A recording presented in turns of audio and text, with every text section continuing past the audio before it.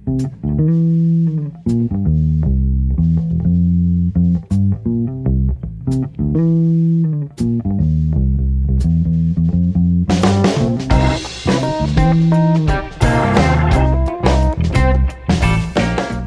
here on the North Shore Vineyard Church audio podcast. Today on the podcast, we're looking at one of the most famous of Psalms from the Old Testament, Psalm 23, a Psalm of David. It starts off with, "The Lord is my shepherd." Though this is a familiar psalm, I'm hoping that through the message today we can connect with God in a meaningful way through these ancient song lyrics from the Old Testament. So without further ado, let's go ahead and head to the talk. North Shore Vineyard Church, downtown Covington. Thanks for listening.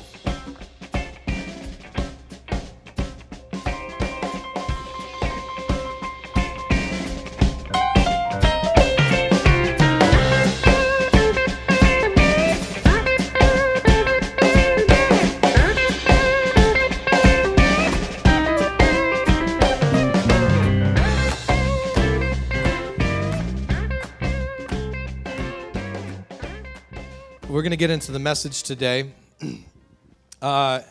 Anybody make it out to Jazz Fest the last week or so? Yeah. We need like a little app to connect with all the North Shore Vineyard people at Jazz Fest. I think one of my favorite things about living in southeastern Louisiana, I grew up out in West Texas, and there wasn't much of a music scene out there, but I love being down in southeast Louisiana that we have access to some of the greatest music in the world. I mean, if you look at like per capita, there are more music venues in New Orleans than probably anywhere else in the United States. And so I make sure that every year when it comes to this time of the year, there's a reason we don't have a whole lot of stuff on the church calendar. It's purely selfish. So I can go soak in some live music. And so in the last week, I swear, I feel like I got a music hangover. I've caught so much live music at Jazz Fest and other nighttime concerts. I've heard rock bands, blues bands, soul bands, brass bands, Cajun, Zydeco bands, even heard some Cuban music, some experimental jazz. I even got to hear my daughter at a festival. Dizzy Louisa. Yes, I'm related to her. And that's the coolest thing, to get to hear my own daughter play the songs that she wrote, and that's really cool. Like, she's like a person, her own person now. So that was cool. But I think one of my favorite things in this last week of experiencing music was on Friday. I was at the Gentilly stage over at Jazz Fest, and getting ready to hear Anders Osborne, who I think is probably one of the best songwriters in New Orleans right now, but I've never been able to catch him in his band live. And I was standing out there, and he gets up there on stage, and he kind of did it different than typically people do it at Jazz Fest. He didn't come out there with the band just rocking, get the crowd moving. He came out there with an acoustic guitar, and for the first 3 songs, he just sang with mainly an acoustic guitar. And it's a wonderful thing. I noticed this with Alison Krauss at Jazz Fest a few years ago. She sang that song, "Down to the River to Pray, a cappella in front of like 50,000 people, and everybody got quiet. And I'm like, when you see, it gives you chills. There's like something going on. I read recently about studies on the human brain, and they actually discovered that your brain is actually 2 brains. Your left brain and right brain, and that actually when you cut the connections between the 2 sides of your brain, you still exist, but now you've got 2 brains. And they both behave very differently. So the right side of your brain is your sense of being, your sense of presence, awareness. A lot of your emotions come from your imagination, your creativity come from the kind of right brain, whereas the left side of your brain happens to be the part that makes sense of reality. It thinks, your right side of your brain doesn't think about future or past, it's just in the moment. And then your left side of the brain tells the story. Like, you have a past, you can think about the future. The left side is more analytical, more logical. It's where language is. But I think the beautiful thing about music is that it engages both parts of your brain. You know, I read a book by a neurologist named Oliver Sacks, wrote this book called Musicophilia, where he studied the neurological effects of music on the brain. He said, most people think that music only affects the right side of your brain, but he's like, that's completely wrong. He said, just listening to music involves 16 different parts of your brain at once. And then when you're playing music, it's even a lot more than that. And as I was standing out there listening to Anders Osborne, I didn't even know the songs that he was singing. I mean, I wasn't familiar enough with these tunes, but I got to tell you, I hear it's just this beautiful lyrics embedded in melodies, surrounded by people who were listening, and it was one of those moments where it just got chills. I mean, I found myself, I don't even know what he's saying, but I'm about to cry. I was moved. And when I look at the Bible, I think it is so interesting that in this book of Holy Scriptures, right smack dab in the middle, the largest book in the Bible, the one that has the most words, is a collection of song lyrics. Just lyrics. Song lyrics that have fed and nurtured people of faith for thousands of years. And we're going to look at one of the most famous song lyrics from the Old Testament. You know, the book of Psalms, as with many of the other books in the Old Testament and the New Testament, many of these songs existed for years or centuries before they ever got written down in scriptures. These were the songs that formed community, that helped with the spiritual formation of groups of people. These were the songs that communities of people would gather together to sing, to celebrate God's goodness, or to cry out to God when things weren't going the way they wanted. Songs that lamented grief and loss. And psalms that were just talking about trusting in God. And we're looking at one psalm today in particular, which is probably the most famous of all psalms. People in the church and outside the church know this one. It's been in TV shows, movies. It's even been in a rap song. Or was it Desperate Minds, the Michelle Pfeiffer movie? Dangerous Minds. Desperate Minds, that's a different one. Psalm 23. So I'll read the psalm to you first, and then I'll offer a little left brain commentary, and then we will engage our whole brain again in a second. The Lord is my shepherd. I shall not want. He makes me lie down in green pastures. He leads me beside still waters. He restores my soul. He leads me in right paths for his name's sake. Even though I walk through the darkest valley, I fear no evil, for you are with me. Your rod and your staff, they comfort me. You prepare a table before me in the presence of my enemies. You anoint my head with oil. My cup overflows. Surely goodness and mercy shall follow me all the days of my life, and I shall dwell in the house of the Lord my whole life long. Amen. It's good stuff. I don't even have to say anything at this point, but I wouldn't be a good pastor if I just shut up and let you go home. You know, I realize as a pastor, the sad reality is I can spend 40 hours during the week crafting an amazing sermon, and I can preach it eloquently. And the reality is that most of you will not remember much of what I said about an hour after you walk out the door. And even less of you will remember much of it come Monday morning. But the reality is when it comes to songs, the songs we sang in worship this morning, you will remember songs. That song, you might find yourself later on in this week where you're struggling with anxiety and you may sing, "Why do I worry about tomorrow? When all I got is this day." You might find yourself in a time of having difficulty trusting in God, and you might find yourself singing that song, "I will trust you. In my weakness would you come." There is something about lyrics embedded in music that sticks with us. and comes back to us in times of trial and times of frustration. It's central to our faith. And when I look at this song in particular, as a songwriter myself, I wonder what was the story behind the song? What's the behind the music? You know that song we sang in worship, why do I worry about tomorrow? I can give you the story on that. I wrote that about 4 years ago, and we were in a tight spot financially. We had a lot of bills come up, and our savings account was about down to nothing. And I was wondering, how am I going to provide for my family? I don't know how I'm going to do this. And I'm worried. And it was that kind of worry that kind of just hangs on you like a dark cloud for days or weeks at a time. And finally, I was so overcome with obsessing about how am I going to make all this stuff work. I was just reminded gently by the Holy Spirit, what about the words of Jesus from the Sermon on the Mount? And I started reflecting on those where Jesus says, don't worry about what you're going to wear. Don't worry about the food on the table. Don't worry about where you're going to stay.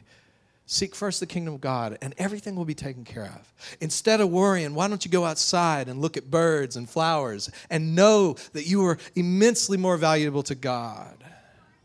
And so what I did that afternoon was I went out on my back porch in Abita Springs, and I sat there and I looked at the squirrels, looked at the trees, the insects. I let creation testify to me of God's goodness.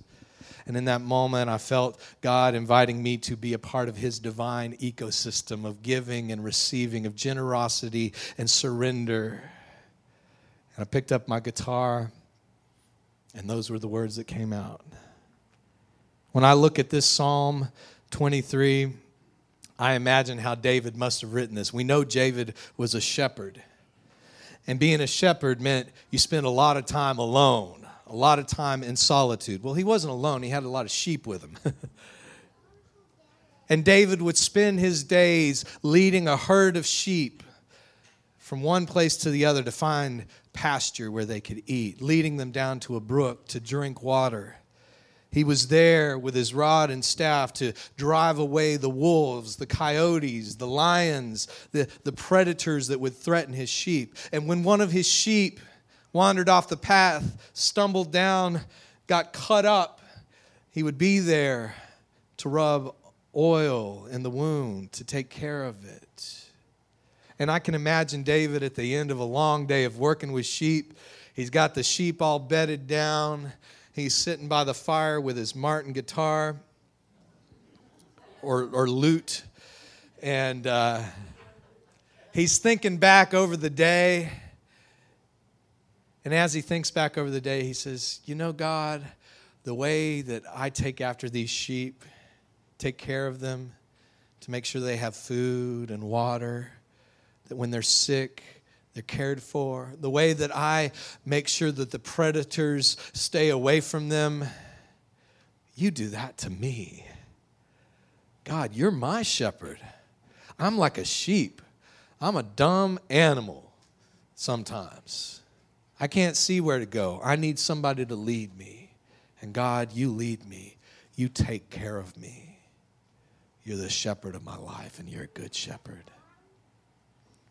I can imagine David riffing on that idea and then beginning to put these ideas to melodies and chords and just being overwhelmed with God's goodness in that moment. So let's look at this psalm for a moment. The Lord is my shepherd. He's the one that directs my life, that leads me, that protects me. And the very next line is, I shall not want. What a strange line in today's world. We are being hit with want from every direction, aren't we? I mean, wants are everywhere. Social media, marketers, advertisers, drive this car, live in this kind of house, wear these kind of clothes, get this kind of hair cut. You need these kind of dietary supplements in your life if you really want to be happy. Do this, buy this, you need this pimple lotion. Wants are everywhere. I find myself all the time, I'm just like, it's really bad, like as a musician. I'm like, I just need to go buy some chords to plug my guitar in. Oh, that guitar, it looks so beautiful. Maybe I need that. And we just find ourselves pulled away by wants all the time. But what David is saying is, as we follow the Good Shepherd, we are free from want. When we trust our lives into God's hand, we can receive the things that He brings into our lives without finding ourselves constantly grasping for the latest things that are all around us. He makes me lie down in green pastures. He leads me beside still waters. He restores my soul. I was reading a Bible scholar, Old Testament scholar this week that was talking about this line, He restores my soul.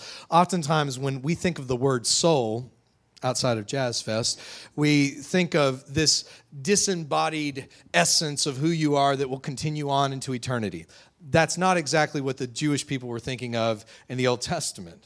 This phrase, restore my soul, really means restore my whole being. As we follow after God, He restores us in a holistic way. He puts us back together. He leads me in right paths for His name's sake. Even though I walk through the darkest valley, I fear no evil, for You are with me. Your rod and staff, they comfort me.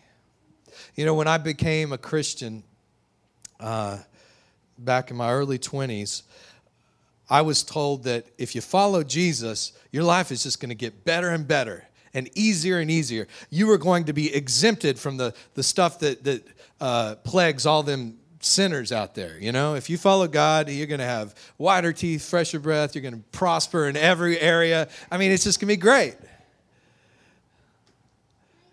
And I understand why that idea is tempting. I understand why people want to believe that. I want to believe that. But it's not an idea that we see in Scripture. We don't see that in the Bible. We see oftentimes the biggest heroes of faith went through the most junk along the way. But I love what this psalm says. Even though I walk through the darkest valley, as the King James refers to it, the valley of the shadow of death, I will fear no evil, for You are with me. We are not guaranteed that in following Jesus, life is going to get any easier. In fact, for many people, life is going to get harder and difficult, and there will be times of darkness and despair, but we will never find ourselves alone in that. God, your shepherd, is with you.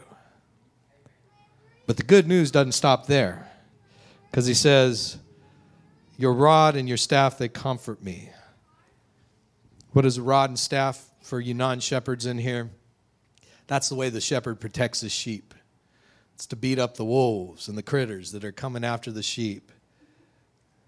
The sheep can rest because they know they're protected by God. God is with them.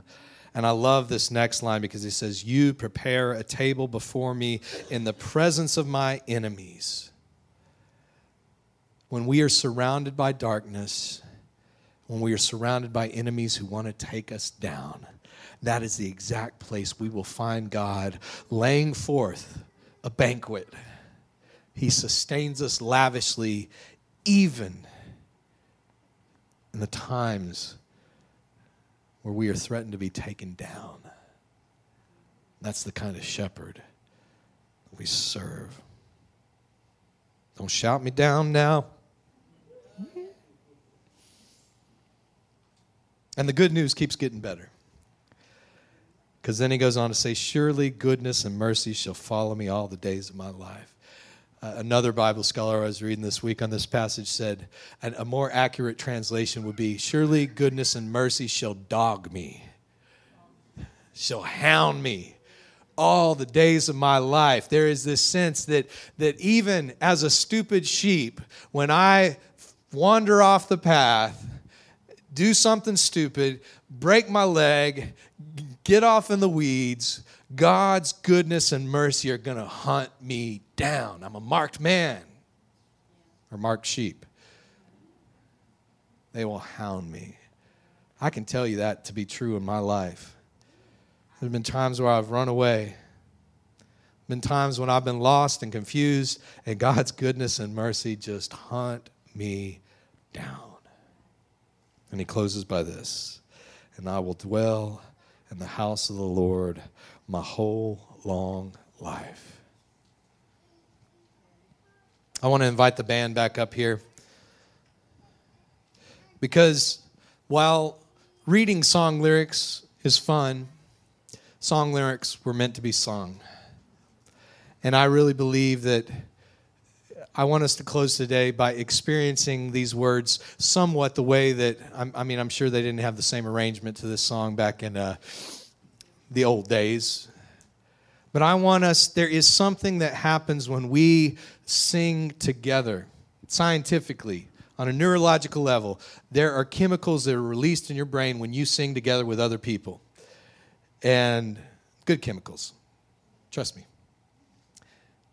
There's something about singing to the Lord as a group of people together, praying the same words, saying the things to God. And so as we come to this today, even with the needs of individuals in this room this morning that are going through different things, and even for us as a church to be able to discern, as I mentioned earlier, I'm just trying to hear God for God's future for us as a church. Let's just ask the Lord to lead us together.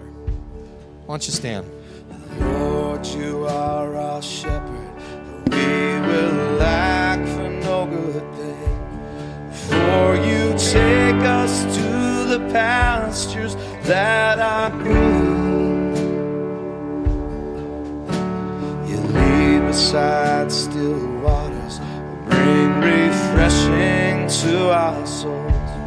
As you guide us in the paths make us free. Lead on.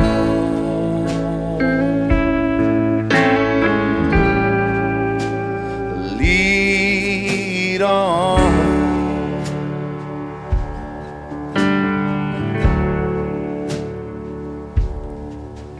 Though we walk through death's dark valley, we will fear no evil thing. You bring comfort in the presence of our foes. You anoint our heads with oil. Goodness and mercy hunt us down as we dwell in your house forevermore. Lead on.